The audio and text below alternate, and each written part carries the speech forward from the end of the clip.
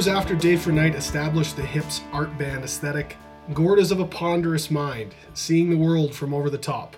Our co-host Brad is in Canada, and in this very room, in fact, and there's trouble at the Henhouse. This is Cast of the Unplucked Gems.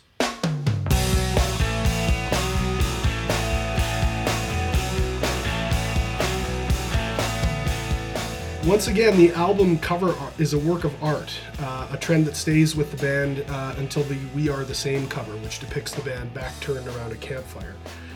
This cover is a photograph by Avery Crounce. The photo is also called Trouble at the Henhouse, and I'd be interested to know whether the title first existed for the photo, or for the record, my guess is that the album was probably named for the photo. Maybe somebody can get back to us with that, I'm not sure. I guess I've got to open up with some criticism, I suppose. Some of the tracks in the middle of this album have a similar sound to each other. And to be honest, I always kind of look at this album as something of a forgotten hip album, almost overshadowed by its masterful single, Ahead by a Century. A significant portion of the album fits the category of B-side and somewhat forgettable in my opinion. The album block, Flamenco, 700-Foot Ceiling, Butts Wiggling, Apartment Song, Coconut Cream, and Let's Stay Engaged are not likely to be anyone's favorite hip song. This stretch of 6 tracks, half the album, mostly finds the band in a mellowed mood, and the album as a whole is without any screaming or moments of high-register urgency from Downey. The arrangements are simple, and the band is not nearly as stimulating as in previous work. All that said, it is extremely pleasant listening. The band is locked into this kick-back posture, and I don't find myself clamoring to skip tracks. I do, however, think that this is as close as we've seen to filler tracks in the band's career thus far. I appreciate that this album is still well inside the band's golden age, and I enjoy it thoroughly, but I really never find myself reaching for this record. What are your guys' thoughts on that? Obviously, that's not the most positive intro. I think that there are some really redeeming qualities about the album. Gord's vocal style, I mentioned that he doesn't get very frenetic, but he's very, very consistent and measured in this album. I think that this would be something that would be really a good choice to show somebody as an introduction to the group. There's not a lot of risks and there's not a lot of chance taking. They have their power single, Ahead by a Century, on it, which people are going to be familiar with, especially if they're from here. And I don't know, it feels like a really, really safe album. Do you guys feel the same way about it? Well, Steve, do you want to go first? I'll just say happy to be here with you guys in the same room. And I do have some thoughts, but Steve, I'll let you go. We're thrilled to have you, Brad, and that's a fine introduction, John. I perhaps don't take issue with the notion that there are filler tracks on it. I think this album aims at some things that perhaps aren't completely fulfilled at the end of the day. I think the long list of songs that you listed as being maybe subdued, I think there's some great tracks in there. Mm-hmm. Songs like Butts Wiggling and Coconut Cream, they're sort of incomplete ideas to me, I guess, although humorous and kind of out there.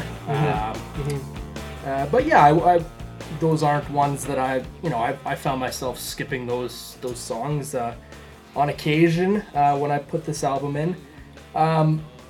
It's not their best album, but I think there's a lot of really good, lots of good work happening here. I think, like, when I listen to this album, I think it's aiming at being kind of transcendent in a way, like you're mentioning, the look over the top. Mm-hmm. I feel like this is kind of a maturation of Gord Downie. I don't think his lyrics or the music is transcendent. I think that he's, like, as a person, he's reaching sort of a maturity, mm-hmm. and it's reflective of that, and it's a little bit more calmer.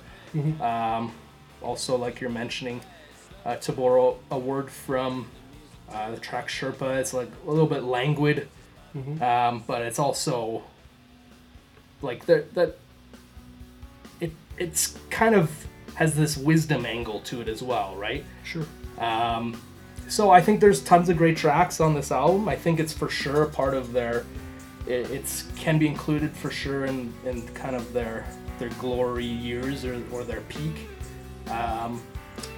The other thing is I think that everybody knows the live album that came from the tour for this album, which is Live Between Us, and that's recommended listening for sure. I think that when you listen to that, you know that Gord and the band are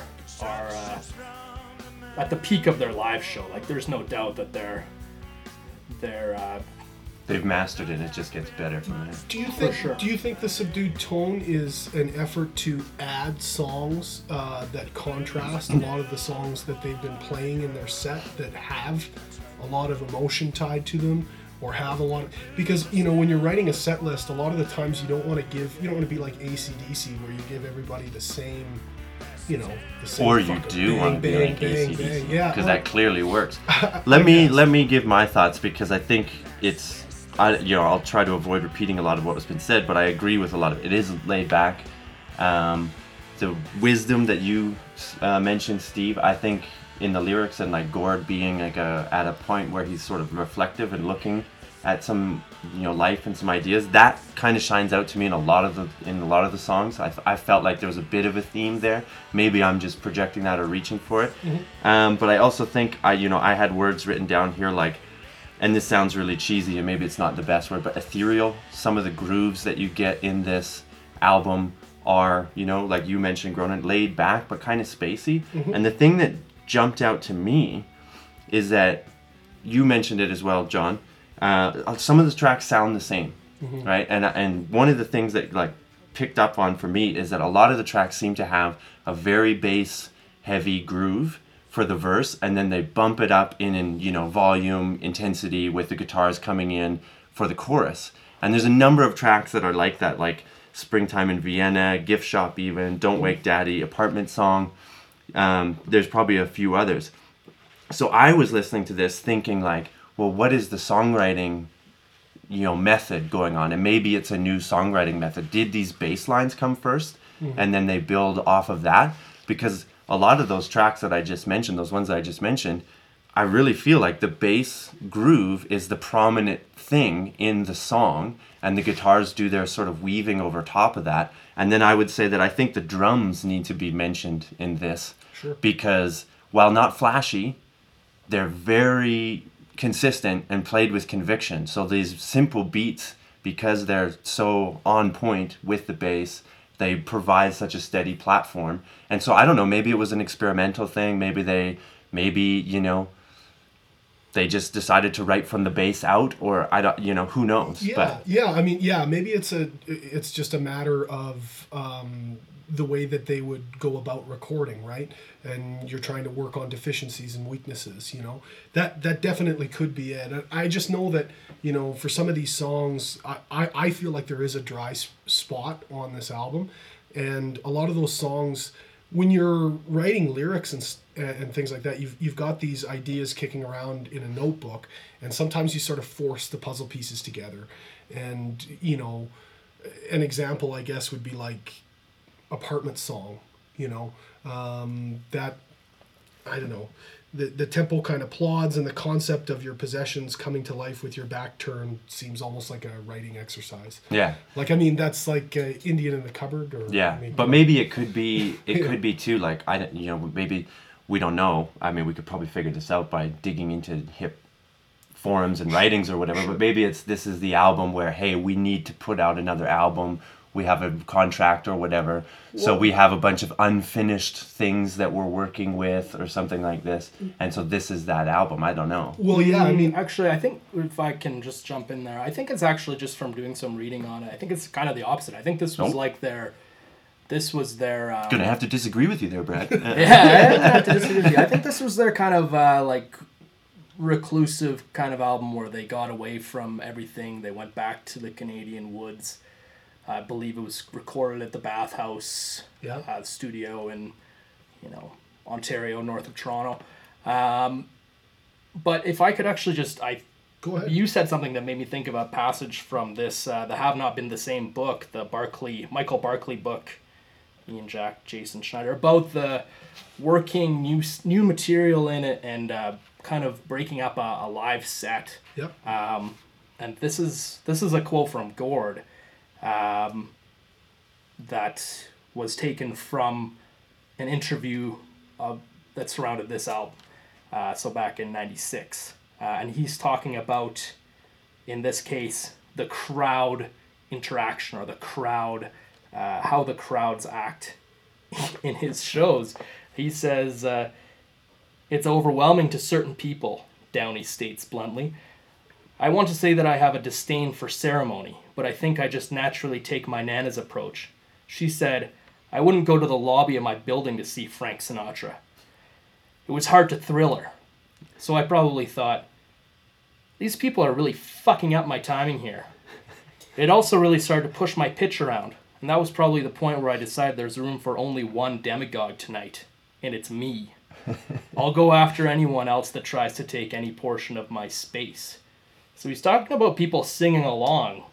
I don't know, who knows, maybe this was now in an effort to kind of curb that. And we all know that the evolution of the live show, Gord starts singing his songs much differently in timing and timing and lyrics and everything. Yeah, for sure. So yeah, who knows, maybe there's something to that. Maybe they're making an album for just because their sound is becoming too recognizable. Yeah. Because the party nature of their sets is becoming, I guess, slightly uncomfortable for them. Well, you said overwhelming, yeah, but. So anyway, I found that super interesting. Before we move on from that, man, do I ever hate that. I just I hate that so much. I hate it really thoroughly. The combative stance with the audience there, or yeah, just the whole trope of me fans are stupid pigs, and I know that's not exactly what's being said here, but he's sort of saying, I'm the singer, you're the crowd. I mean, look, this is a great privilege to be able to entertain people on that level. But you also can't let the inmates run the jail, Yeah, but okay. Well, here's an example. Like, have you guys ever seen the Queen live at Wembley? It's just an incredible, great show, amazing concert. Have you seen when they let the crowd clap along to the beat? Yeah. It's a disaster. Yeah, it's like British clapping. They can't keep a beat. It's a joke. Like it's really British clapping. It's really funny. Like it's really funny. Yeah. But what is he supposed to do? Stop the show and teach everybody how to clap? Yeah, for sure. Move on with your life. This is a celebration for most people. This is the reason why they're here. It's also your job. You're doing it day in, day out. You want to. It's not, for me, it's not so much like it's your job and there are people that would love to have your job and things like that. I just think that those answers and those quotes are given in as a real response to a real question, in a moment of honesty. And that's why I love them. You would probably look back on those and be like, boy, that doesn't cast me in a very great light. But I'm sure it seems out of character for the Gord that we knew kind of at most recent times. But he's always he has had a relationship with the audience at times. I know that he's combative and not combative during the show, but I think that he resented had a little bit of derision for the I am Canadian drinking crowd, and just the kind of frat boy type element, 90s good old boy frat-ish. kind of thing. Sure. And I'm sure they got some. I think this comes too, and I think this is important to put this quote into context. They're coming off of Day for Night, and now this album, and if I remember correctly, when this album came out, there wasn't, it wasn't critically acclaimed. It was deemed this, okay, what are the Hip doing? And I'm sure they had a lot of people writing and a lot of fans saying, go back to Road Apples, give us the rockin', Right. Day for Night was enough of this experimental stuff, let's go back. We think of the pressure as like drunk guy X at show Y shouts this thing. Mm-hmm. But it's probably in print and a lot more. Yeah, or on the internet was around in '96, right? So for sure. Maybe they were. I don't know if internet. It's on my Angel Fire page. Yeah. Nice. But you know what I mean. So I think there could be some of that, and maybe that is also why we see this album and look at it as as like, whoa, this is different. Maybe it's a pushback. Yeah. Which makes sense, and a chance to just be like, hey, look, we're doing this. This is where we're at. Well, Steve, enjoy it or not. You're right. I mean, they recorded with this Mark Vreeken guy again, who's a roadie that they promoted to being their producer, which is not the evolution of working in rock music. Just by the way, that's a very non-traditional path. And they brought in the guitar player from the Odds because they liked him because they toured with the Odds. Oh, okay, and I didn't know that. Probably were of a like mind. So that was the production team. They didn't really have anybody else. Like I think it's still MCA at this time. And then they start recording with Universal. Yeah. But I don't think there was a whole lot of oversight at all either. I think it was just try it until it doesn't work. So yeah, I mean, with all those things being said, I really don't feel good about kind of crapping all over it for an intro, but you did it, and now here we are. Yeah, well, we had some good discourse, but maybe it's time to get into the individual songs. There's a lot of great tracks on this album. There is. That's true. And I'll say, a couple of songs that I think could be, my favorite Hip songs. That's true. That's absolutely true. All right, John, well, you're up. Gift Shop. The beautiful lull, the dangerous tug. We get to feel small from high up above. A really spaced out effect in the intro of this song, and it reinforces what Gord refers to as the beautiful lull. The lull being the quiet and calm that often comes with beholding intense scenic wonder. So great that the band is able to convey this feeling of awe in the album's intro from the very outset. It's a great first impression to the record, and we listeners get our first glimpse over the top. This is a really, really cool way to start a record. It's a really, really cool way to start a show. They use it to do that in lots and lots of times, even times where I've been privileged to go and see them. The lyric, we get to feel small but not out of place at all. There's a kind of freedom in recognizing the scale of your existence. That macro lens makes a person feel that the sheer scope of creation guarantees purpose for each being, even yourself. Gord really belittles the created world of man, calling it a gift shop. We're forced to bed, but we're free to dream, all us human extras, all us herded beings. There's an acknowledgement of our lack of importance, forced to bed, and an appreciation of what limited control we are afforded, free to dream. This parental relationship with God is also further explored in Don't Wake Daddy, and also in Coconut Cream later on in the album. So great that he's able to take these really gigantic ideas and sprinkle them sort of throughout an album. It's something that I never realized was happening album to album until we started doing this dissective, project here. But it seems like there's some of these little things that nag at him that he explores album to album. Before a live rendition of the song, Downey says, some kids in grade 6 wrote the Hip a letter asking us what Daredevil was about. The whole class. This is called Gift Shop. This is sort of what we wrote them back. Because you can't neglect a grade 6er. If you do, you ain't worth shit. So Daredevil is a song that takes place at Niagara Falls. But in Gift Shop, the Grand Canyon plays the same role.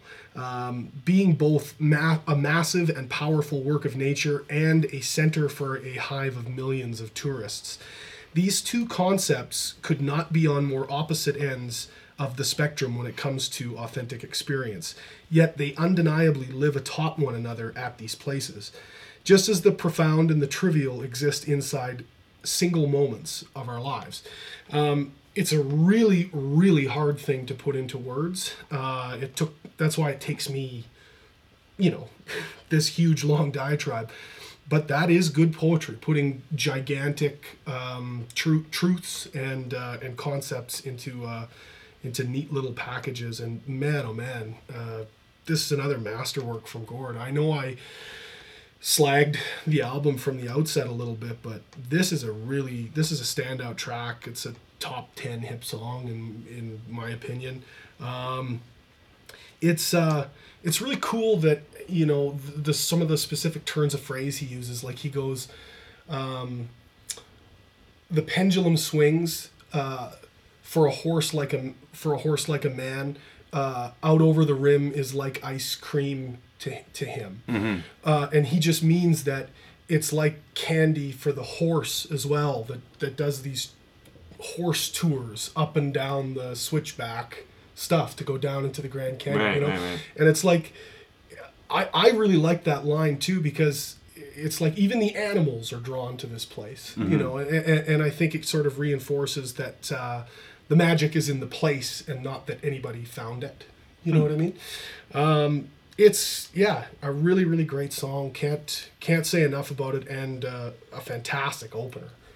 Yeah, that's what I had written down just in my brief notes on it. You know, it continues the string of great opening, you know, riffs, songs, whatever. You know, you have Blow It High Dough, you have Little Bones, you have I can't remember fully completely right now, but then you have Grace 2 on Day for Night. And then you have this, like it's a great way to open the album, and they have a knack for doing that, I think. And so this song had to be there when the beat finally comes in and the whole thing just starts swinging. It's great. That's the vocal cue, the pendulum swing. Yeah. The band comes in. It's fantastic. And just the rhythm of the song too. It kind of has this back and forth kind of, you know, lulling to it. I think I have had the same feelings about what it was about. That you did. I like the idea that there's this changing of your perspective, you know, and you get to feel small, you know, but not out of place at all. So I look at it as, I had it as, you know, the same kind of thing, is that if you accept the sort of insignificance of your place in the grand scheme of the world, then you're free. I just kind of took it as like a positive thing. It's like once you get the glimpse and you get to feel small, then the world's your gift shop. Then you can enjoy everything because you don't stress about what it is that I need to be and what I need to be in this world. It's like, no, you're just one of the human extras. You're just one of the herded beings, and taking some kind of comfort in that. So I took it as sort of a positive thing, but similar thing. And I just like the idea that it's like the message to me was kind of just like, change your perspective, and then the world's your gift shop. You know, then you get all the things you want. And maybe you could apply like the gift shop. There's usually cheap trinkets and stuff there. But I don't know. I just came away with it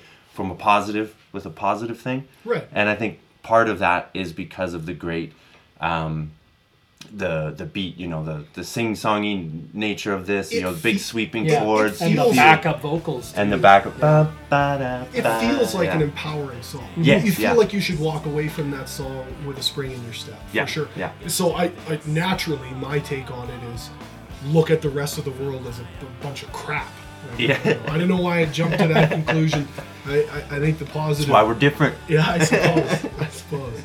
I had the same kind of notion with the meaning of gift shop as you did, Brad.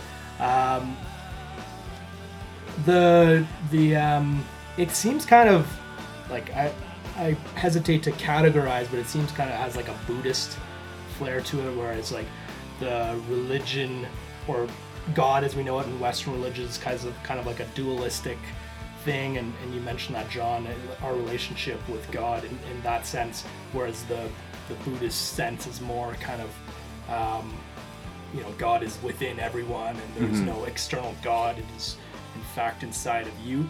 And then the other kind of axiom of that is that there is no self, and that you are the smaller you make yourself, the more kind of you will experience that feeling. It's kind of just a little bit of an illumination to me is what's kind of going on from Gord. There's tons of platitudes when it comes to that kind of talk, but you know, they're necessary kind of platitudes. Like, it's hard to not kind of gush and say, oh, everything's a gift shop when you have those feelings of illumination. But yeah, I think the message is powerful from that sense. I love the music video as well, how it does like you're talking about shifting perspectives, but when the band comes in, the pendulum swings, they their wardrobe switches. It goes from white to black, I believe, or the other way around. But I think it's white to black. It's a super cool opener. I mean, it just sets the scene perfectly for what the song goes on to talk about.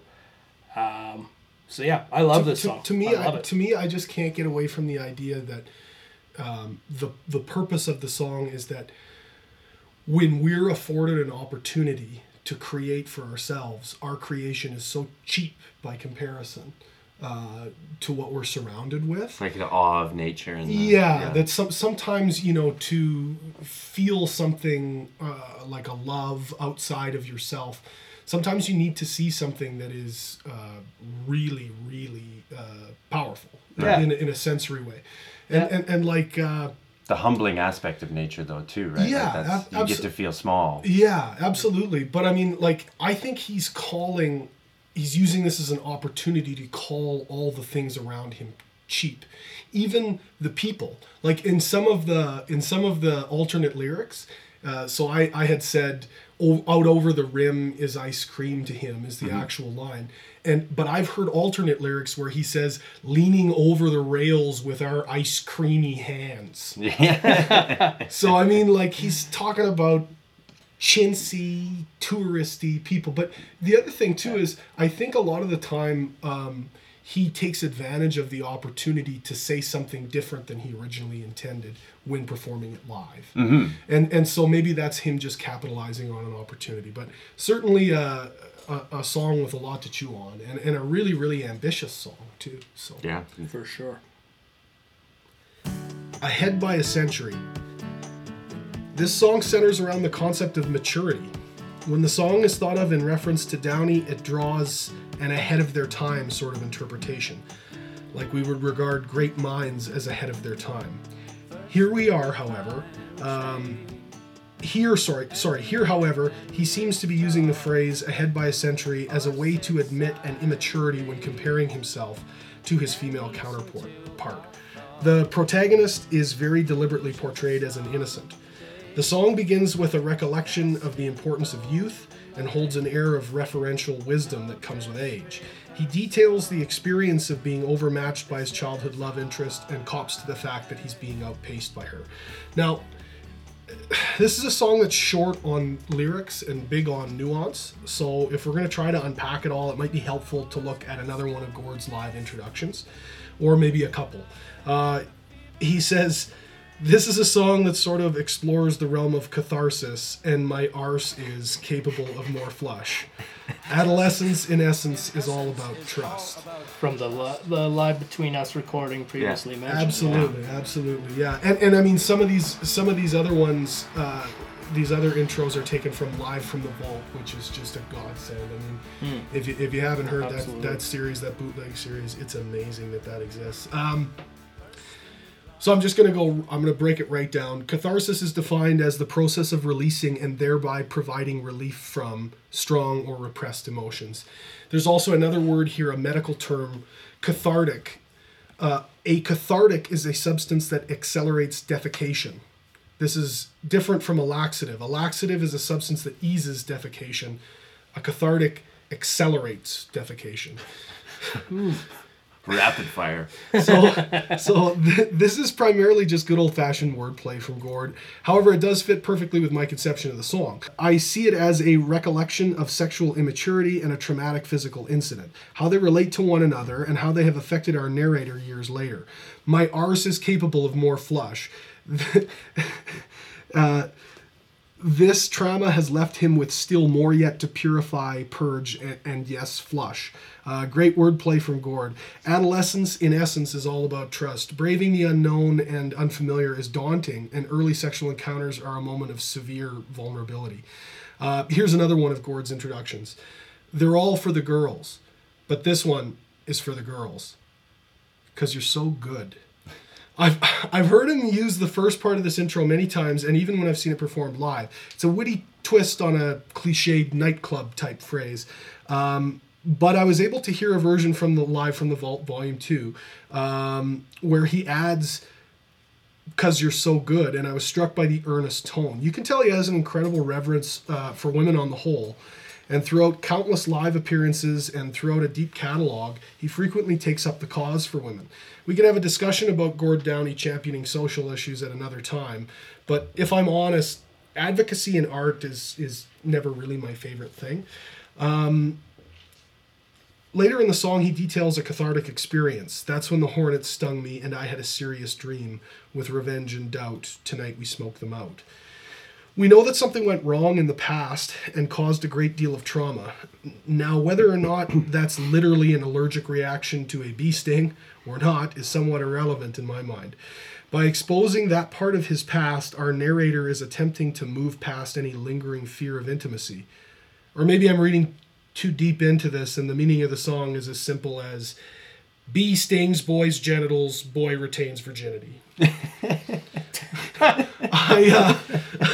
Headline here. Yeah.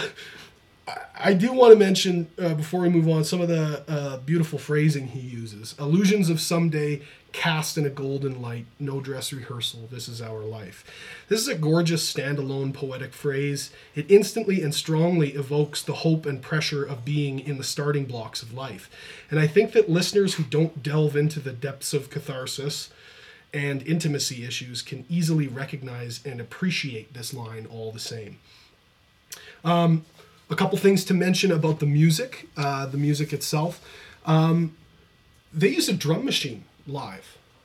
Really? I friggin' know it. I friggin' know they do. No, you can hear it. They use a drum machine when they play it live, and actually, allegedly, the progression. The podcast cannot confirm this at this moment, but we'll speak your mind, John. Speak your mind. And actually, the progression of the way that like it's a drum machine. There is.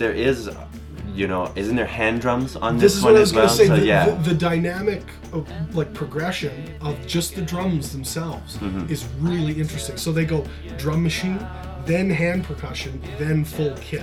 And the vocal cue for the drum kit entry is Rain Falls in Real Time. Yeah. Again, it's a great way for the band to give further significance to what Gord is saying. It's some of these vocal cues. We talked about another one earlier, the pendulum swings. Right. It's like all of a sudden you feel like you're let go and you're finally into the song.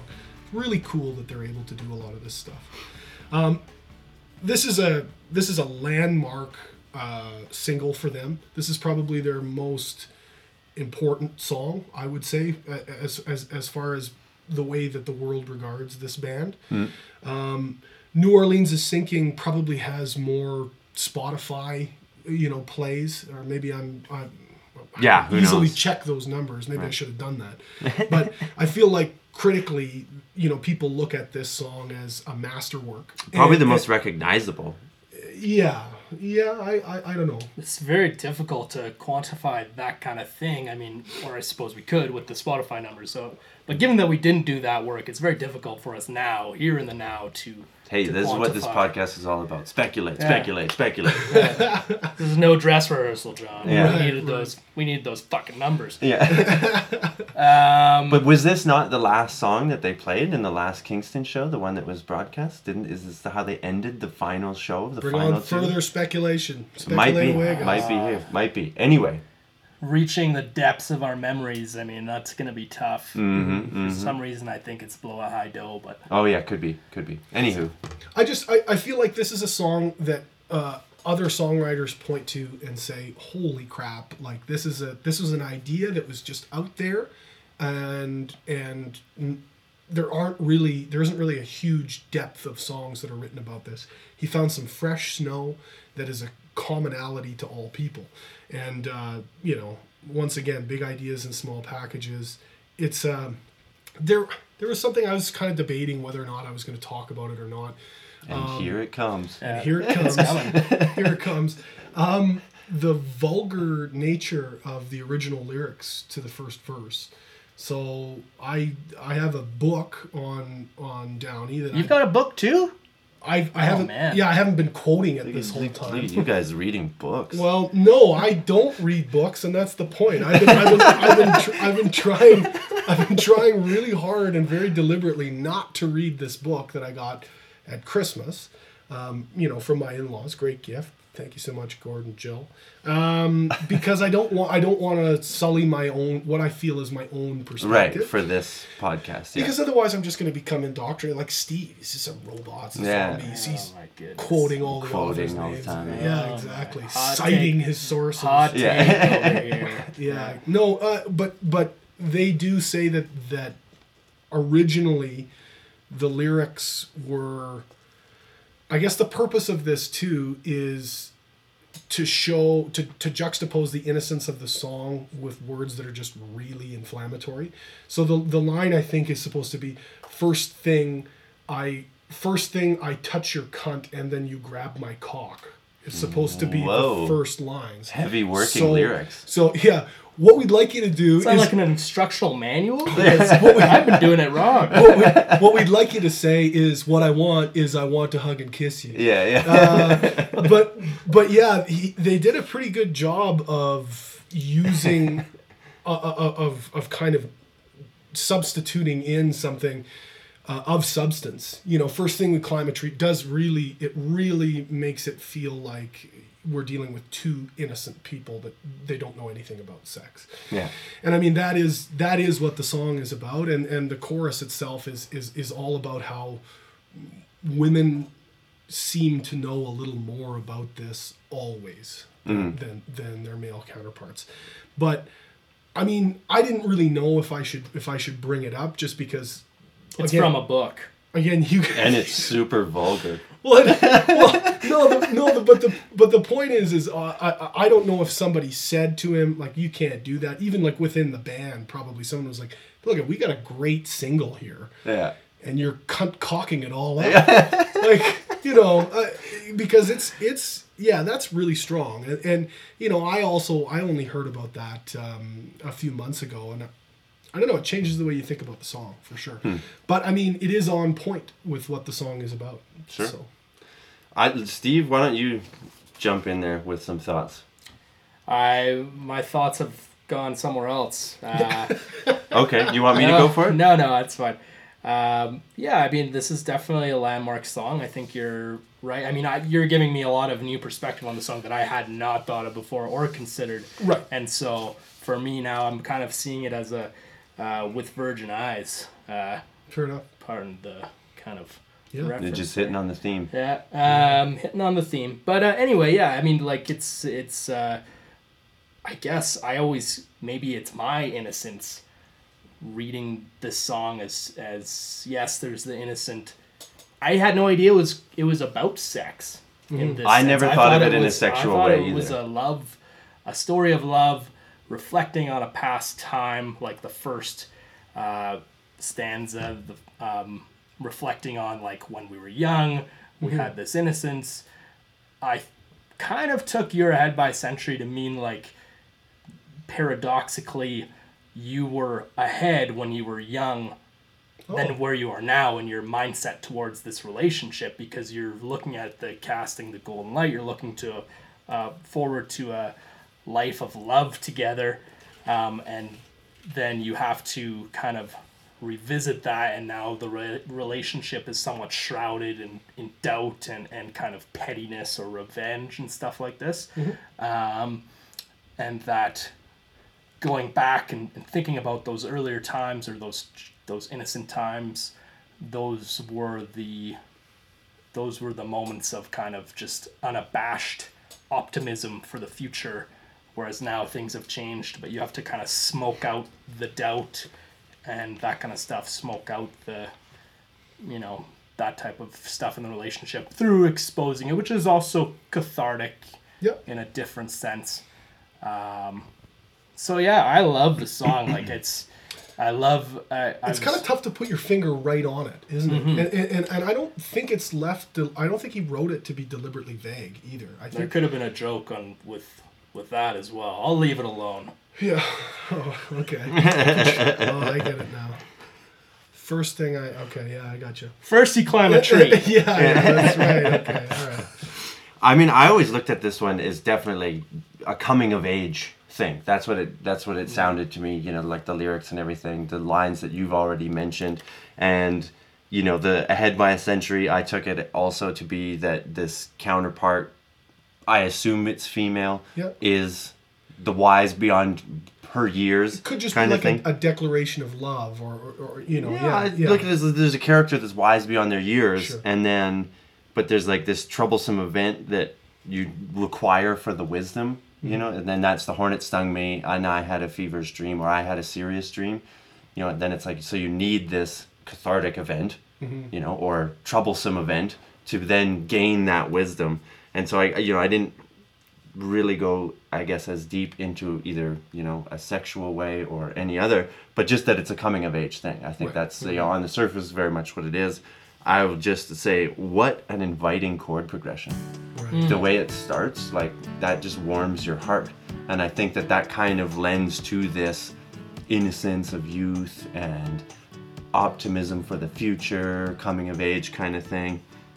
I think it's interesting that you point out, you know, because we have talked in previous episodes about his portrayal of women as strong characters that generally know more about what's going on. Well, he writes their perspective sometimes and does it very, very well. Yeah, or so the 3-4 men in the room think. But so I don't have too much more to it other than what you guys kind of already said. So. Mm-hmm. Yeah, and I think it should be noted that Gord comes into his own on the guitar on this song. Right. I think that's new for the album, and I think it's most notable in this track.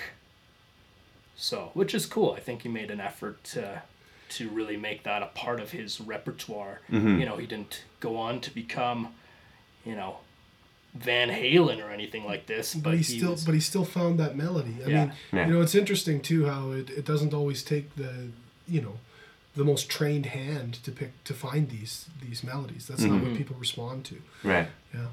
Yeah, and we're gonna move on. I'm gonna take the next song, I believe. Yeah, but with these two songs that we've already covered, that John you covered, and then as we go forward, I think it's interesting to just make a callback to something we said at the beginning of that. This wisdom. There's wisdom in this album, and Gord seems to have be coming from a place of, look, I found some wisdom and I'm imparting it. And we've already seen that in some of these first two tracks that we've just talked about. And I think we'll continue to see that.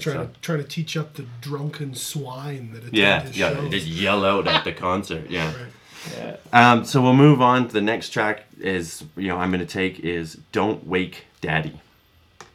So I think for me, this song is a lot like Gift Shop. I'm seeing some parallels there.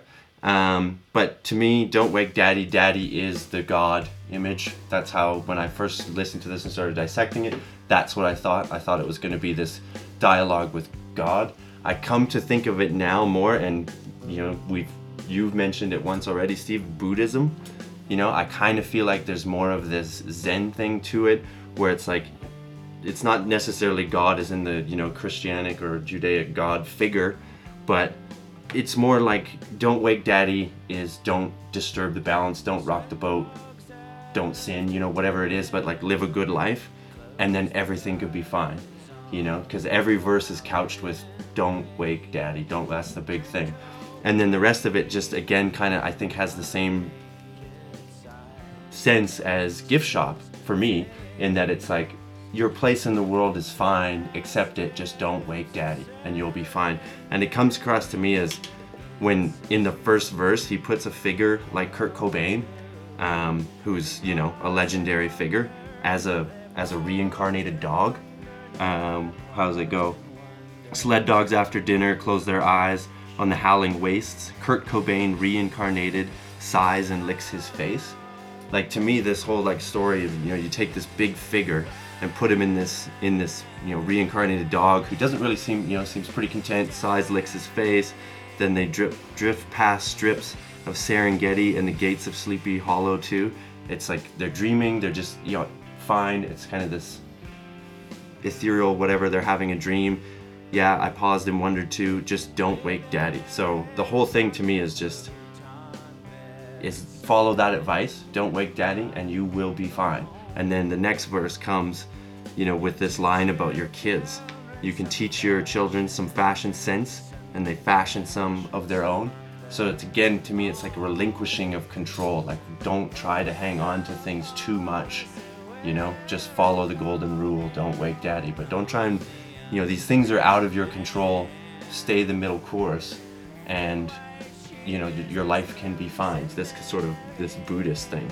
So, and then again, in the third verse, I find another, you know, line that makes me think that you can stuff your void with the asteroid that's hurtling toward the earth. You know, it's like, you could worry about this asteroid that's hurtling toward the earth, or you can just, you know, live life and, you know, be content and find it. So I think it's interesting that this Buddhist idea came up earlier, because that's really what I felt, and that's what I had in my notes here, is like, it's like, I don't take it to be a negative thing. Like, I don't take this to be like, don't wake daddy, and like, this is what you have to do, and like, the life doesn't matter, you know, because there's an asteroid hurtling toward the earth or whatever, you're just gonna get reincarnated as a dog. I think it's a very positive thing. You know, I think the Kurt Cobain dog character is at peace, and he was a character that wasn't in his life. So it's this, you know, I think, again, take it as very positive. I think the bass line in this is very cool. It's one of those ones that's got this dreamy aspect, and then even when it does come in heavy with the chords on Don't Wake Daddy, it's heavy, but it's not up tempo. It still keeps, there's a lot of space, and it's still very dreamy in there. And so that's, you know, my somewhat limited take on it, but again, like I said, I see the same wisdom, this same sort of idea poking through. Yeah, it's a little bit less preachy and more kind of from a place of enlightenment. I think that's what he's trying to get across anyway.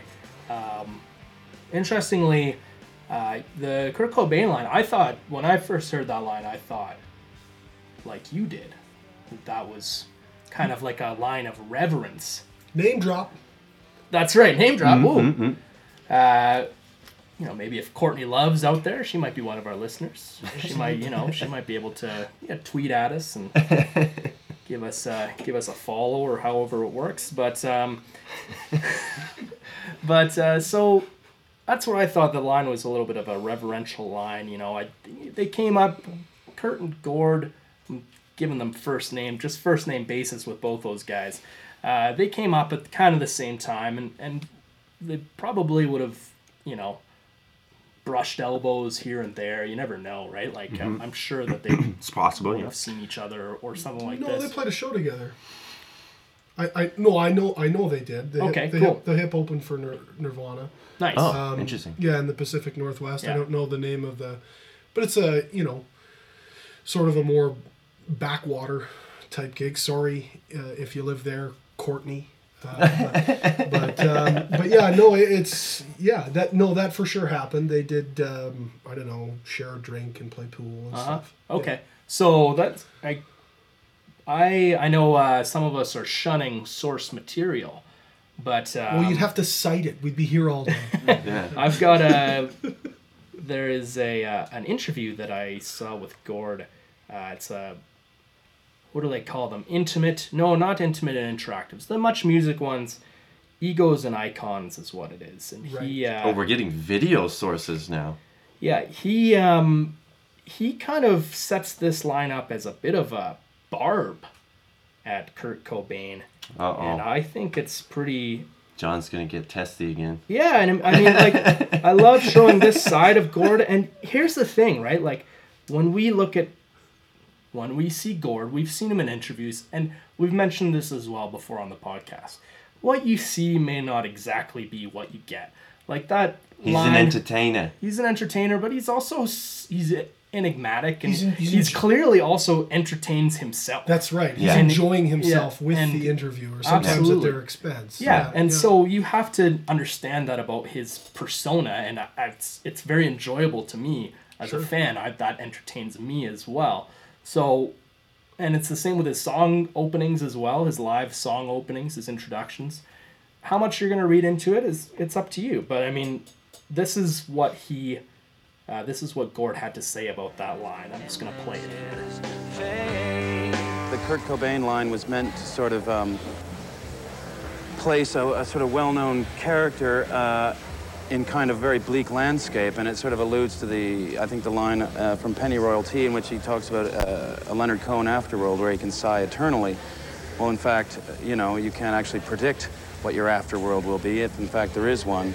So I just thought, well, perhaps as an ugly twist of fate, or maybe a humorous twist of fate, Kurt Cobain would be, reincarnated as a sled dog. Initially, the line kind of, it was a barb, when I was sort of thinking about it, I thought I can't really do that because everyone's ears will sort of prick up and go to that line and never leave it and never listen to the rest of the song. The rest of the song will be spent debating or wondering why Kurt Cobain and then what does this mean? And it's maybe an exhausted subject, but maybe it's not even close to exhausted. Yeah. I mean, I don't think, you need an anvil to fall on your head to realize what a, one-way ticket heroin is. Yeah, wow. Hot take. Also coming from a time too, probably where he had seen a great guy go down to heroin, and so maybe has a bitter taste in his mouth about the whole experience. Who knows if he's a fan? I'm not a fan of Kurt Cobain. I understand that. Kurt Cobain, the dog or the man? Yeah, thank you. I should say too, though, that most people think that the reference is charming. That's sure. what I thought. That's what I thought. I come in here and now I look like an idiot. Thanks, Steve. No, that's what I thought. Sources. The point of that was to back you up with my initial thoughts, and when I saw that, I was surprised to hear that this was like a eternal punishment. When you think about it, being a sled dog would suck. Yeah. Right? I don't know if you guys have ever seen the Iditarod, but it doesn't look like a lot of fun. Yeah. The dogs seem to enjoy it. The dogs enjoy it, but they get really tired. We'll save it for the Ididipod. Oh, no. Coming soon. Oh, no. Well, what do I even say now? Now we've had video sources, unsighted video sources. Or I guess he cited it. Eagles and Icons, I guess, Much Music. Yeah, well, that obviously changes my perspective on that line as well. It doesn't have to, though, right? That's what we're talking about. Well, and he said it too. He's like, he knew that it was going to be a line that people would center on and discuss. But again, like I said, to me, it wasn't so like it could have been any famous character. Sure, that's how I took it. That had thrown their life away, though. In Gord's opinion. Yeah, in Gord's opinion. Yeah, but again, like I didn't. So he could have picked anybody, but he picked that particular Well, person. probably because it was topical at the time. That's right, yeah. But I didn't take it as because they threw their life away or the suicide angle or anything at all. I just took it as like, look, here's a big character that we all know that we probably were like, this guy's got it all. Yeah. And then, but... I wonder what he's up to now. Yeah, no. But I mean, to sort of relate it back to the points you're making, like, to have that lifestyle of a Kurt Cobain, this is definitely very much out of sync with the concept of Don't Wake Daddy. If it is from a spiritual angle, then that's very much Waking Daddy is doing excessive amounts of drugs. Heroin. So heroin specifically. I don't know. I mean, like we should talk about it in reference to the way that God is talked about in Coconut Cream, where he says, "All us good Christians in a circle jerk until our daddy gets home from work."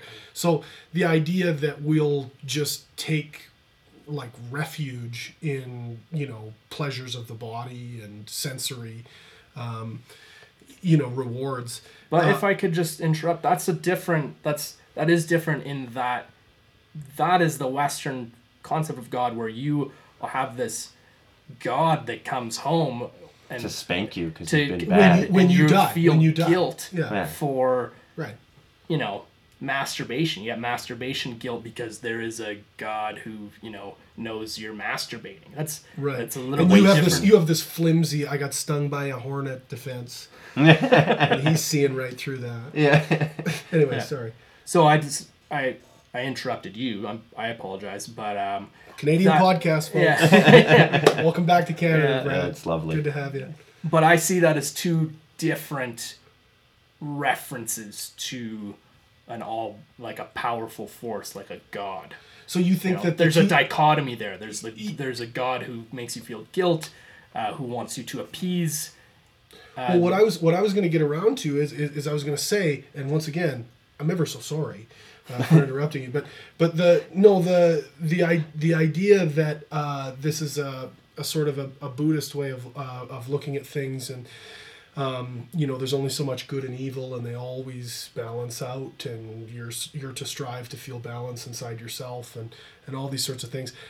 I don't necessarily feel that from these lyrics. That's fair. Yeah. From Don't Wake Daddy. Fair. I feel like he's talking about the god of the Western world. Mm-hmm. Okay.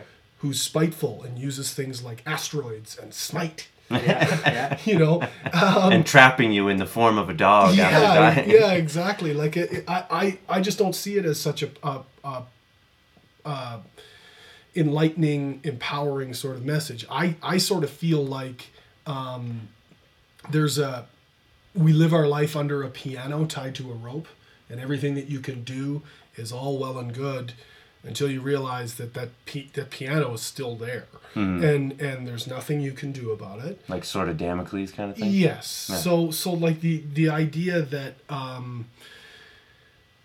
to me what it feels like is that because you could be smoten at the whim of something higher than yourself means that everything else you do is really inconsequential. And it shows God as an uncaring figure who doesn't tend to his kids or parent them at all. You just best not wake him. Yeah. He just draw his ire. Yeah, he just puts you in the room and you best not provoke him. Mm-hmm. That doesn't feel like a very caring message to me. And you've changed my whole perspective. Well, I mean, I'm just the last guy. I'm just the last person to have talked. Is what that is. But here's the thing: he can kind of be talking about both at the same time. Absolutely, right? Sure. So, like you said, there's room for everyone's interpretation. But I've just found Gord to be a really cynical figure. Like he's quite bleak. He has that side to him for sure, but I think that this is like I don't care to speculate as to what is this could be around like the birth of his children. I think this is a little bit of an enlightened Gord coming at you. I think the moodiness of Day for Night, I think they were getting away from that a little bit with this album. But I mean, I think that he is legitimately talking about both ways of thinking, and that is the beauty of a lot of these songs, is that he's able to fit that dichotomy in there. So absolutely I love the stuff you're void with the asteroid line, just because there is sort of an empty part of every person's life, and that empty part is purpose. And what you choose to have be your purpose, and what you hope to find when you look for purpose, and all those sorts of things. I thought it was roast beef sandwiches, but maybe I'm doing it wrong. I've been an Arby's guy, but anyway, I'm just gonna work myself in circles. I'm gonna spin the tires until I can't get out. I think it's good that we brought up both points though, because like I said, I feel like when I first listened to the song, like just my first impressions of it when I was going to sit down and start writing something about this was more to what you were saying, like Don't Wake Daddy, this is the God that's going to spank you. But then after kind of digesting Gift Shop and like listening to the album a couple times, I started to see this other way. And so it's cool that we sort of independently came to these different things. We've never spoken about religion or the idea of God as much throughout the other albums, and I don't think it's because we were afraid to broach it. It's just that this album, he's done some thinking about higher power. It seems that way, yeah. Absolutely. All right, moving on. Here we go. So I believe that Flamenco's up next.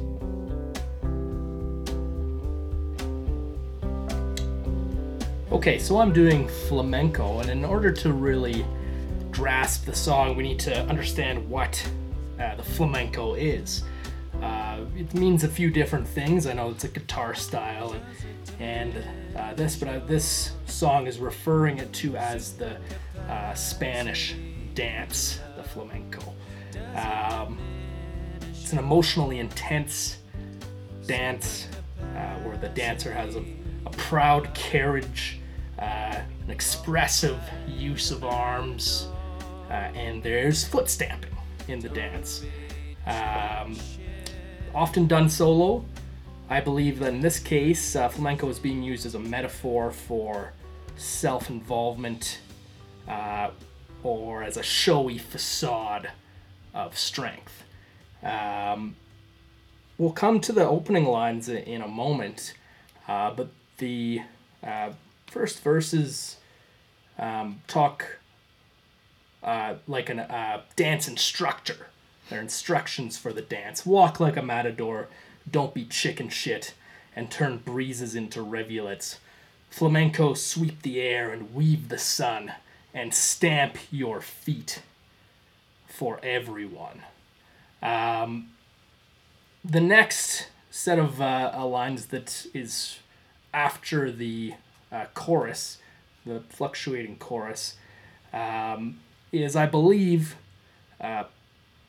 a man in a relationship with this flamenco dancer, or a metaphorical flamenco dancer, and he's saying, maybe a prostitute could teach you how to take a compliment. In other words, have some humility. This is embarrassing. That's how I read that anyway. I imagine this person, this flamenco dancer, being complimented with their chest puffed up to the world, like a peacock, so to speak. Whereas how a humble professional sex worker might take a compliment with a little bit more in stride and with humility. This is Gord has talked about the prose before. You don't mean prose as in writing. You mean he talks about that too. But yes, right. He really kind of admirably frames the professional sex worker in Grace 2, and I think he's again paying them compliment with this line. So anyway, moving on with, it's a very short song, but he goes on to say, maybe I'll go to New York, I'll drag you there, and you said no one drags me anywhere, which is kind of reflective of the pride and the kind of wanting to not be assuaged one way or the other. She is the kind of the strength, or the acting strength here. I believe that the first lines in the song, when Gord writes, he sings, does it diminish your super capacity to love? He repeats that. I believe that that's in reference to this act. Does this act diminish your capacity to love? Because it's not really real here. It's not getting like a real feel from this. It's all very pomp and circumstance. And then he alters the chorus the next time to say, does it exhibit your natural tendency to hate? Does this pride that you're exhibiting kind of shed a light on your natural tendency towards hate? This is just kind of like a back and forth. I'm not sure if you'd say it's a skirmish or a lover's quarrel. I think it's just an interesting interaction, or even realization on one part to the other person involved. I love the line, maybe a prostitute could teach you how to take a compliment. I love the instructional flamenco dancing lines. I think those are fantastic lines. I've wrestled with the line and turn breezes into rivulets. Not sure if he's talking about sweat, the rivulets of sweat, and you're like, as the flamenco dancer, you're making people essentially nervous at your presence, almost like it's an intimidating thing. Yeah, I just don't know, but it sings great in the song. It definitely has a subdued tone to it from a musical standpoint. From its melody is very, it's both basic, it's soft, but I find it a pleasurable listen. And even though this isn't like the most depth you're gonna find from a Gord song, I think it's got some powerful lines in there. So yeah. I enjoyed your take on it, Steve, because the two things that I had written about this song, just in thinking about it, is was a big question: is what is it? What is it that's diminishing your super capacity to love, or what is it that's exhibiting your tendency to hate? And I was just like, I just didn't know. I wasn't sure what to think about that, but I think you've shined some light on it, and especially you had this idea that the pomp that comes with this flamenco dancer, this character or whatever, is actually exhibiting your tendency for hate. And it makes me think a little bit just about the quote that you brought up of this antagonistic stance between performer and audience. And maybe that, I was just writing this down as you were talking, because I don't know, maybe it's literally thoughts happen in real time in my head. Yeah. So I don't know, but cite your sources. I'm quite shocked by that. And stamp your feet for everyone. That gives you the image of children throwing a tantrum as well, right? Yeah. But it's part of the dance. Stamp your feet up the stairs and slam the door, right? Yeah. I don't know. You know how you'd said, does it diminish your super capacity to love, and does it exhibit your natural tendency to hate? I think what we're talking about is compromise in a relationship, and not the act that this performer engages in. So like, the flamenco is supposed to be a dance of love, right? And the people that do it... Seduction. Seduction, right, exactly. So that's the super capacity to love. You're a trained, absolute, love machine. And sort of what you're doing is you're demonstrating the ideals of passion in your work. Which then sounds like a prostitute as well. Right, exactly, a little bit, yeah, and then because that person has some of the same criteria, but so what if we sort of flip it? Like, what if it's compromising with me? Does that diminish you in your super capacity role as powerful demonstrative lover? If you go to New York with me? Because otherwise we're going to break up. So like, would it? Or your like fierce independence. Yeah. Would it take away from your performance? And would you be able to be this? Is the reason why you can't come with me, or you can't compromise at all in our relationship, is that because it would affect your work? Is that really what we're talking about? And then later on, when he says, "Does it exhibit your natural tendency to hate?" He's saying, maybe if you don't compromise and you won't work with me, doesn't this show you or expose you as a sort of a petty, hateful person? A hater. Right? Consumed. Yeah. With the dance. With the passion dance. of the dance. What do you love? Is it me or the dance? Right. But only a fool wouldn't want to go to New York to flamenco. You get on Regis. Right. Yeah, absolutely. I think actually Regis is dead. Are you gonna say dead? 'Cause I'm sorry to the Regis family. Well, no, I was. Not dead. No, I was gonna say that. Apology canceled. I was gonna say, licking his face out there somewhere, but was it heroin? Yeah, probably. Yeah. No, but I kind of crapped on the song at the beginning as a little bit of a flyover song, but there's a lot of substance there. Once again, you scratch the surface, you flip the stones, and there's all sorts of things underneath. And I'll say that this one is a real standout on the album for me. This is one of my favorite songs. And when I said that there's a couple songs on this album that could be favorite Hip songs. This is one of them, Springtime in Vienna being the other, which we won't explicitly cover. But I think I want to mention too that this line that we've mentioned a few times, maybe a prostitute could teach you how to take a compliment, I think also spawned one of the greatest lines about a line from the Long Time Running documentary. Is that what it's called? The one they just did about the final tour, where they're interviewing Kevin Drew, I believe, the guy from Broken Social Scene, who also worked with Gord as a producer. Oh, yeah. And he's talking about how at some point in their career, he was kind of like, oh, are the Hip done? Are they, or will they keep going? And he comes across this line of maybe a prostitute could teach you how to take a compliment. And his response to it is, well, old man, you still got some smoke in your bag, old man. in terms of reverence for that line. So I thought that was a great little anecdote that I had to put in. I remember we were running around saying that to each other at your bachelor party. Yes, yeah. Still got some smoke in your bag, old man. Yeah, no, I definitely remember that. That's great. And the last thing I guess I just wanted to throw in there is if he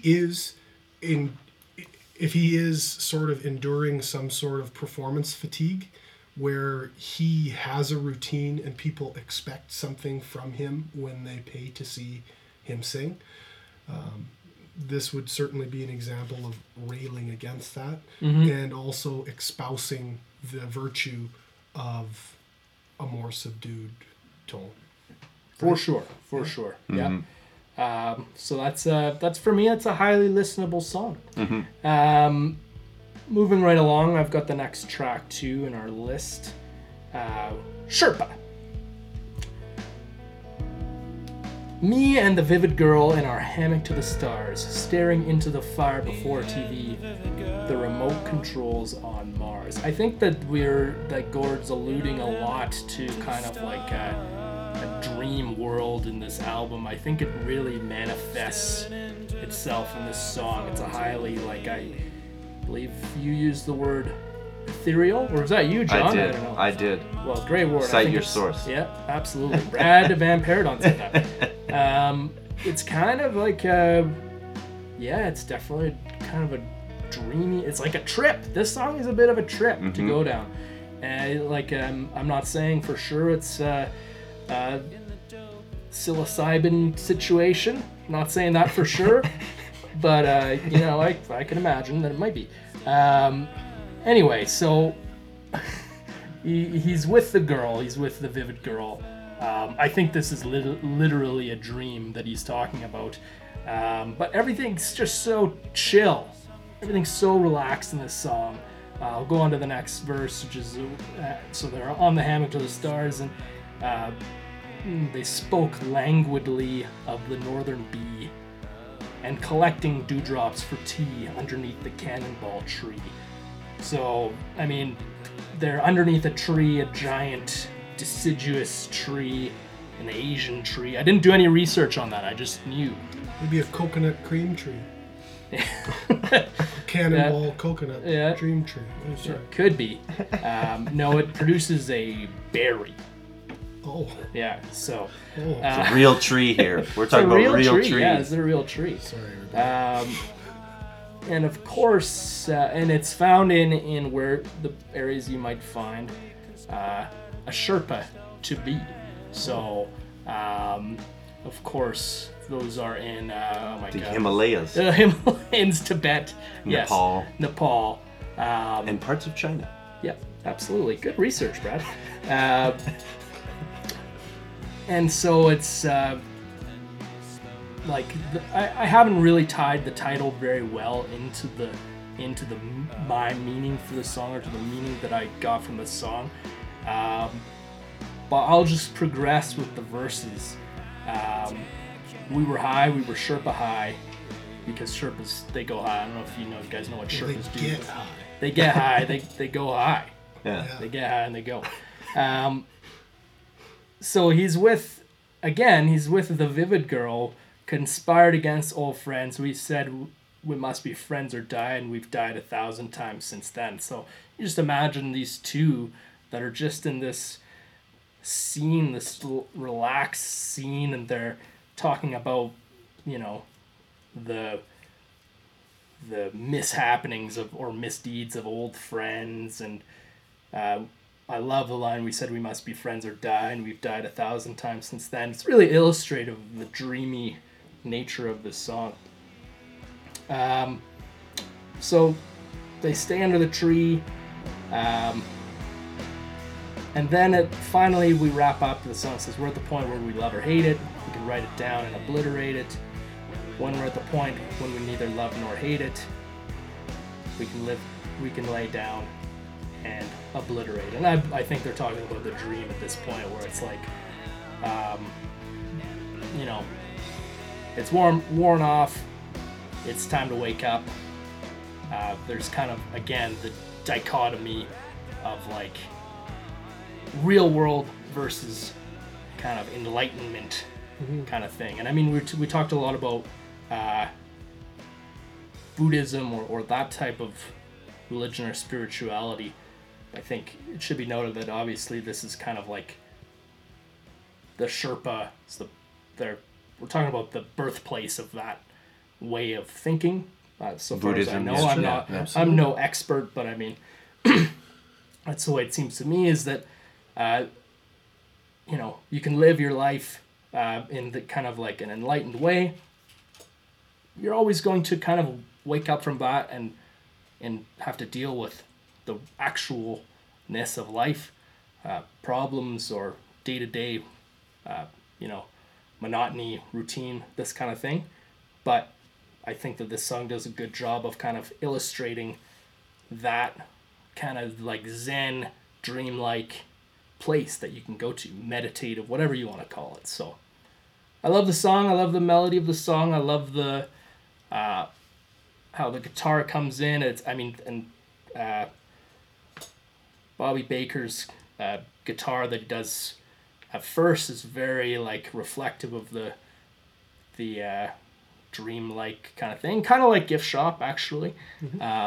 But super cool. I think he really captured the mood of that song with just a very simple layer over top throughout the song. So yeah, go ahead. I don't know what you guys think. I just want to, so I don't have a whole lot I like you're covering, but just to jump on what you were talking about, the musically, I like how this one, like the sort of the pauses or like the chord hits of the melody of the guitar go really well with the lyrics. Yes. Like it really accentuates the lyrics, like they're kind of filling the spaces for each other, and it's got this kind of riff that sort of, or progression that kind of goes throughout the whole thing and kind of has these little choppy sort of hits at the end. We get a little bit of tension in this song, which music's all about tension and release, and this album has been really devoid of tension on the whole. And we get a little bit of build towards the end of that song. I really feel like, just to jump on both of your points, that this is a piece of poetry that Gord brought to the table, and they said, we can write music for that for sure. Right. We'll song around it. Yeah, he probably. It sounds like he had the melody ready to go. And then I'll just, something that stood out to me when you were pointing out the last lines, "We can write it down and then obliterate it." I believe that's the line. I mean, again, right off the top of my head here, just thinking on the fly. Rain falls in real time. That's right. It's cathartic. It makes me think of this cathartic thing that we were talking about earlier, where it's like you get it out. You can write it out and then you can obliterate it. And once you've put it on paper, then it becomes this real thing. I think it's even a technique in therapy, where it's like you write something out and then you can destroy that, and then it's a release. Did you just make up that therapy right now? Yeah. No. One thing I just, again, things that pop off as you talk. I'm thinking, it's crazy. I'm hearing, I'm feeling. Yeah. But the vivid girl as not being being a figment, right? What if she's the guide, and this is the way he works out some of the animosity in his daily life, and the idea too. By guide, you mean like spiritual guide or something like that? Yeah, the Sherpa, somebody that takes you up the mountain, right, and helps you along, good. And then the other thing I was just going to say too is, this goes back to what we were talking about earlier with compromise, right? Where you're in a relationship with compromise. We conspired against old friends. Me and my, my guide or whatever, we talked about how we'd been wronged and things like that, and then we said we must be friends or die. So again, it's like we're either going to continue on, you're going to move to New York with me, or it's all over, But really the way it works with most relationships is you disagree with people and you hold a stance where you say, we must be friends or die. But then, and we've died 1,000 times since then, means that real people, they just compromise and they find a way to be together or to be close to each other or to square these sorts of disagreements. Right. We died 1,000 times since then. It's the same way that you sort of kiss and make up. Yeah. Makes a lot of sense. Cool. Well, great song. Throw it over to Brad for the last song. Yeah, so here we go. The last song that we're going to cover on the podcast and the last song of the album, Put It Off. So right off the bat, this is to me the creepiest, darkest song on the album. It's very brooding. Sure. The way that it starts very slow. Again, this bass line, this theme of the songs being a bass line driven, and then the guitars sort of come in at accented points at the top or at certain lines or verses. And then to me, it's all about finding something by exploring the opposite. So finding beauty or goodness or something by delving into the opposite of that thing, the mirror of that thing, in order to see clearly what it is you're looking for. And I mean, the first line of the song, I wrote unfriendly things, truly cruel, on the day that you were born, to prove that words cannot touch beauty, but I was torn. So, it's right there. Second verse, similar theme. I made degenerate art for the religious rite on the day that you were born. I had a passion to experiment, but I was torn. So again, this is what it is. We've talked of this Buddhist idea a lot, the duality of things, the good versus evil, the yin, the yang, whatever. And that's what it is. I'm exploring the bad to either show that the bad does not outweigh the good, or to truly reflect, a foil, as you will. I think that's the correct term. Yeah. And so, I mean, that's to me what this whole song is about. But yet there's this uncertainty about it. Like, I'm on this search, but I was torn. Should I be delving too deep into these thoughts in order to prove to myself that there is beauty, or that you are beautiful? I don't know, maybe I'll go too far down the rabbit hole and find that there isn't.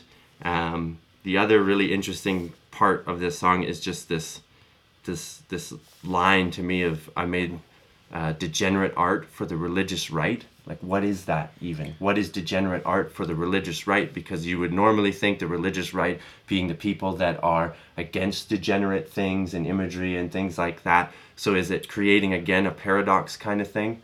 Like a juxtaposition here. You wouldn't think that the religious right would be into degenerate stuff, but I'm exploring the opposites of things. So maybe it's just a clever, use of the words or something there. I'm not sure. And then the other thing that comes out to me is this, I put it off. He does this between each verse. I put it off. So he'll say, I did this exercise to find beauty, but I was torn. I put it off. So what is it that he's putting off? Is he putting off the search? Like, I'll do it later. Like, I don't really want to do this. But then at the end of the song, he starts to say, I put it on. And I think at one point he kind of goes back and forth. I put it off and then I put it on. So again, maybe this uncertainty behind the whole exercise. And then I've been struggling with this. Like, when I was listening to the song and coming up with these ideas, I'm going to bring more religion into this, actually. And I'm not sure that my comparison here is totally accurate, but this really started making me think of the book of Job, where Job is the... It's pronounced Job. I'm sorry. The book of Job. Job, or Job, is a character who loves God and is, one of God's best servants, shining example of what God would want out of a worshiper or a human being, and God is displaying Job to the devil, saying, look at how great Job is. These are my people. They love me so much. And the devil says, no, it's only because you've blessed Job Job, with so many riches, that he loves you so much. If you were to strip those from him, would he still love you? And so that's what the book of Job is then about, is the devil's, putting Job through all of these torments and him trying to come to grips with that, understand why a God would do this to him. And it's an interesting book of the Bible, actually. Because I think the movie Trading Places with Dan Aykroyd and Eddie Murphy is actually based on it. yeah. And so, and in the end of the book of Job, the conclusion is really not really that satisfying, I think, because it basically has God coming down and being like, you don't even understand what you're railing against, so just don't even worry about it, bud, because I'm God. And you just got to deal with that, So there's not really even a great resolution to it, but that's basically kind of it. And so that, to me, kind of just the idea of, again, exploring, the good and worshiping God and the greatness of God by going on a dark path. I guess that's what got me into thinking this, is that there's that opposite there. And by going through the trial or the tribulation or something like that, you come out with some an appreciation or something on the other side. So it seems like maybe not the right fit, but it's something that I was stewing on when preparing for this show. So I don't know. I'll leave that to you guys then and discuss. Well, I was just going to say, degenerate art for the religious right, I think, is probably his idea of the most of the biggest, highest level of corruption he could possibly achieve. The way that he would corrupt his gifts, the way that he would corrupt his profession and his art. You mean like selling out, kind of? Yeah, big time. And then as far as it being degenerate, it's degenerate in terms of art. Like it's just different. It's just awful, it obviously pandering. Serves a master, and things like that. And then the only other thing I was going to say about put it off and put it on again, it feels like, he's wanting to sort of tap into this dark side, but he keeps sort of like, he can't quite bring himself to do it. Like, it's something he thinks he needs to do to bring himself closer to fruition as a person, but he keeps delaying it. And then the put it on is like to fake it. I always think, it's a put on. You just putting on the face. You put it on as an act, and, yeah. And those are the only things that sprang to mind there. Yeah, interesting takes. Really enjoy what you said about the song, Brad. I just have a question of what do you make of the line about Love Tara by Eric Strip? I played Love Tara by Eric Strip, and how is that? I have no, full disclosure, I don't have any answers here. I just have questions. I don't even know the song. I always thought it was... Me neither. I was hoping it wouldn't come up because I didn't do my research and listen to that song. But. I always misheard that lyric too as I played a love of terror. Yeah, okay. Like as some awful piece of classical music, even like bam bam bam bam bam bam bam bam bam. But here's the thing, because that's a good take, because it made you think of bad music, and that's what the song is setting up all the way through. Or sinister music, right? And this itself is sinister music, right? From the very onset, you can feel it. Mm-hmm. Yeah. So I'm just wondering what the deal is with that song. I mean, that would have been a contemporary Canadian band. Courtney Love, get back to us if you have the answer. Anyway, that would maybe our listeners can let us know if there's any. I'm not a big Eric's Trip fan. I know that's like. Well, they toured together. They have a relationship as bands. That's something that's really cool about the Hip, is they sort of remember the people that they played with. Mm-hmm. I'm sure that the individual members of the band are fans of all kinds of music. Oh yeah. And I know that in sort of hearing some interviews or pieces that are written by embedded reporters who tour with the band, they're very much driving around, playing hockey, smoking dope, ripping it up, listening to music, living the dream. Really, they really are. So I'm sure they enjoy a wide berth, but they do as far as mentions, stay really loyal to the people that were close to him. Just like the guitar player from the Odds produced this album. This is probably his first production credit. Yeah. Maybe I'm talking out of my ass there, but maybe he's a seasoned vet, but I don't know. That's not what I think of when I think of the Odds. I think of their quirky Kids in the Hall video, Heterosexual Man. Also, Butts Wigglin' was made for Kids in the Hall for their movie as well. For Brain Candy. Yeah, almost a command. It feels like almost like a command. Could you write us something? Yeah, for sure. So I mean that's what made me curious about that line, because of their fandom of other Canadian, especially Canadian musicians, and whether or not. I'm sure it's a shout out. I'm sure it's like a good thing. They're very giving. They're very giving. Actually, I have a video quote that I'm going to play right now where Gord says, "I hate that band." It was unclear if I should put this in because it's a real dig at Eric's trip. No. Fair. Yeah. Hey, listen, I'm gonna bring out more video clips. And there's gonna be more passages from the book, so you guys can keep digging on me for it, keep railing, but Absolutely. I just want to let listeners to know, expect more of that shit, and expect it to be well cited. Nice, absolutely. Well, there's no end in sight, we'll say, if I can give my Ron McLean moment. Guys, this album is certainly done deliberately from the band.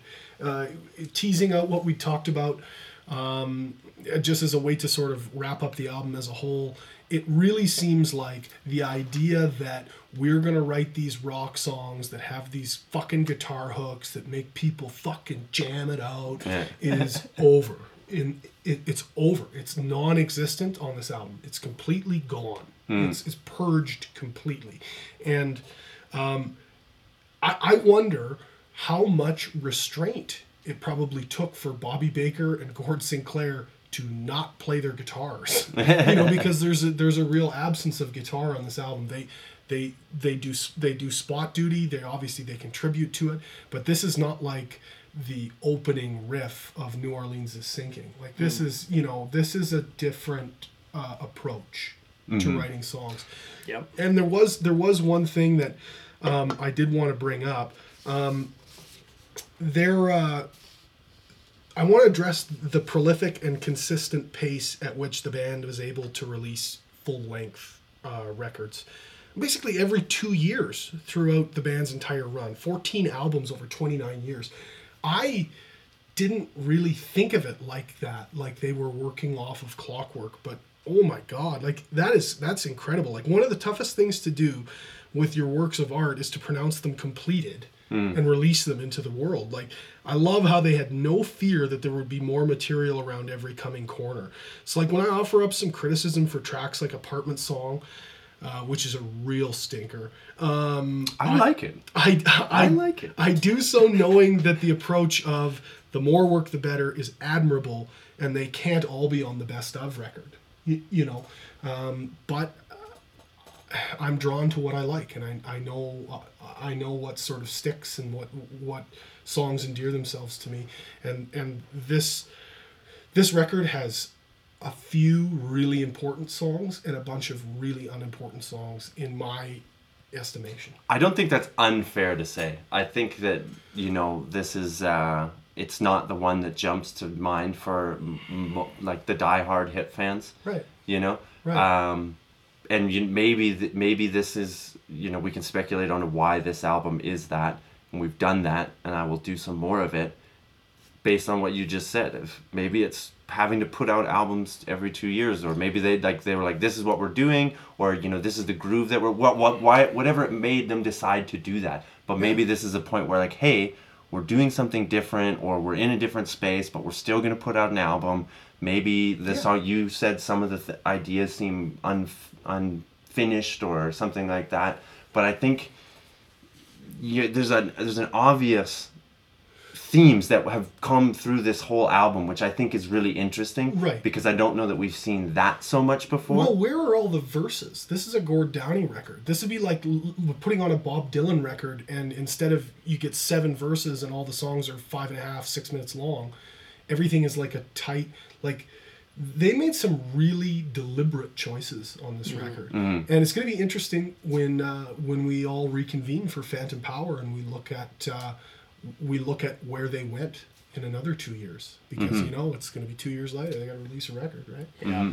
I think the band just continues to show the level of introspection coming from Gord. It may even border on neurotic at times, just how much he's thinking about what they're putting out. And like you said, they're producing at a fantastic pace. But I think there's little retreats and little kind of attacks in his music a lot where he's just like, I don't want to do that anymore. And the band, they're good soldiers. Like, we don't know exactly how the guitar players now, doing sure, less. Yeah.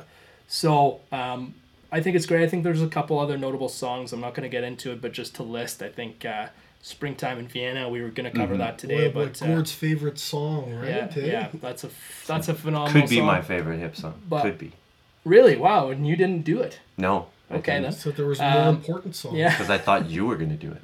Well, not to get too inside baseball I don't mean to peel here. back the curtain, but we do a draft for songs, and I don't Snake draft. I didn't take Springtime in Vienna first.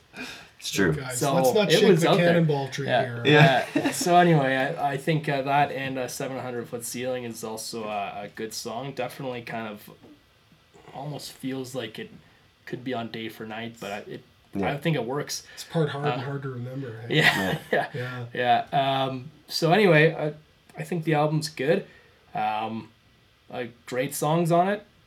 Definitely some forgettable moments, but that's part of being a band and making that much music at the end of the day. And a band that does what they want to do. Yeah, for sure. Yeah. So. Well, I mean, the final touch, you guys. I mean, it's gonna be really great to flip the Phantom Power switch. So hold on though. I was not expecting though, Brad, but maybe thinking that you were going to proclaim this as the best. I was waiting for that. I'm the last one. I was waiting for that curveball. Can we redouble our? So I'm Road Apples. I'm Day for Night. Yeah. And I am To Be Determined. Yes. Oh. Yeah. To Be Determined. Yeah. Yes. Well, the way you were just talking about it would make no sense. Be very odd. Had you then said this is the best. So anyway, I guess we'll wait. I'm waiting with bated breath. All right. Well, we'll find out incoming episodes. Great to be here in the room. Incoming with you guys. episodes or episode? I said what I said. You gonna tip your hand here? I'm not gonna tip my hand. Well, guess what? He loves all his kids equally. I am not gonna pull that card. I will say that I'm not gonna pull that card and be like, I like them all. No. Well, stay tuned. I'm sure you guys are riveted or rivulated or however it goes. We're going to flip the switch for Phantom Power. Thanks, guys, for listening. This has been Cast of the Unplugged Gems.